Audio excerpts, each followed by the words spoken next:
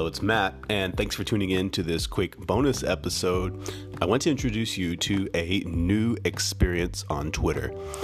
It's 8 minutes, 2 questions, twice a week. Hashtag 822chat.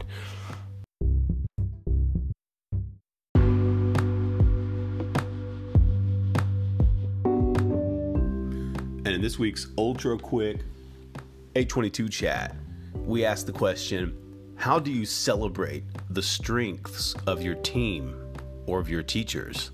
Here are 4 of the top answers from Bill Huber.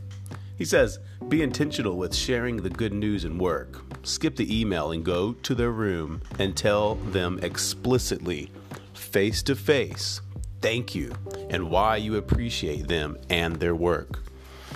A written letter in public display, if it's acceptable in your school culture, does wonders. That's great advice, Bill. Thanks.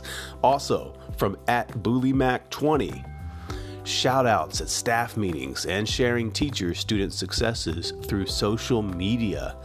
That's a great way to share and celebrate strengths for the community to see rather than just within the building. I love how you take that outside and make it public. It increases accountability. It increases transparency with no state or accountability system required. Love that. Taking ownership. Also from @PattersonAubrey.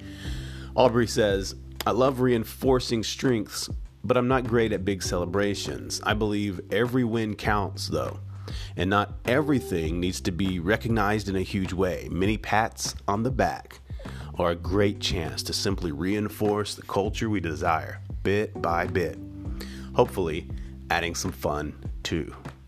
And finally, from @Jim M. Barnes, Jen says, sharing often through email, over lunch, coaching in each other's rooms. We're reflective, noticing something we have to offer each other's classes, and passing the teaching gift along. It's better doing it together.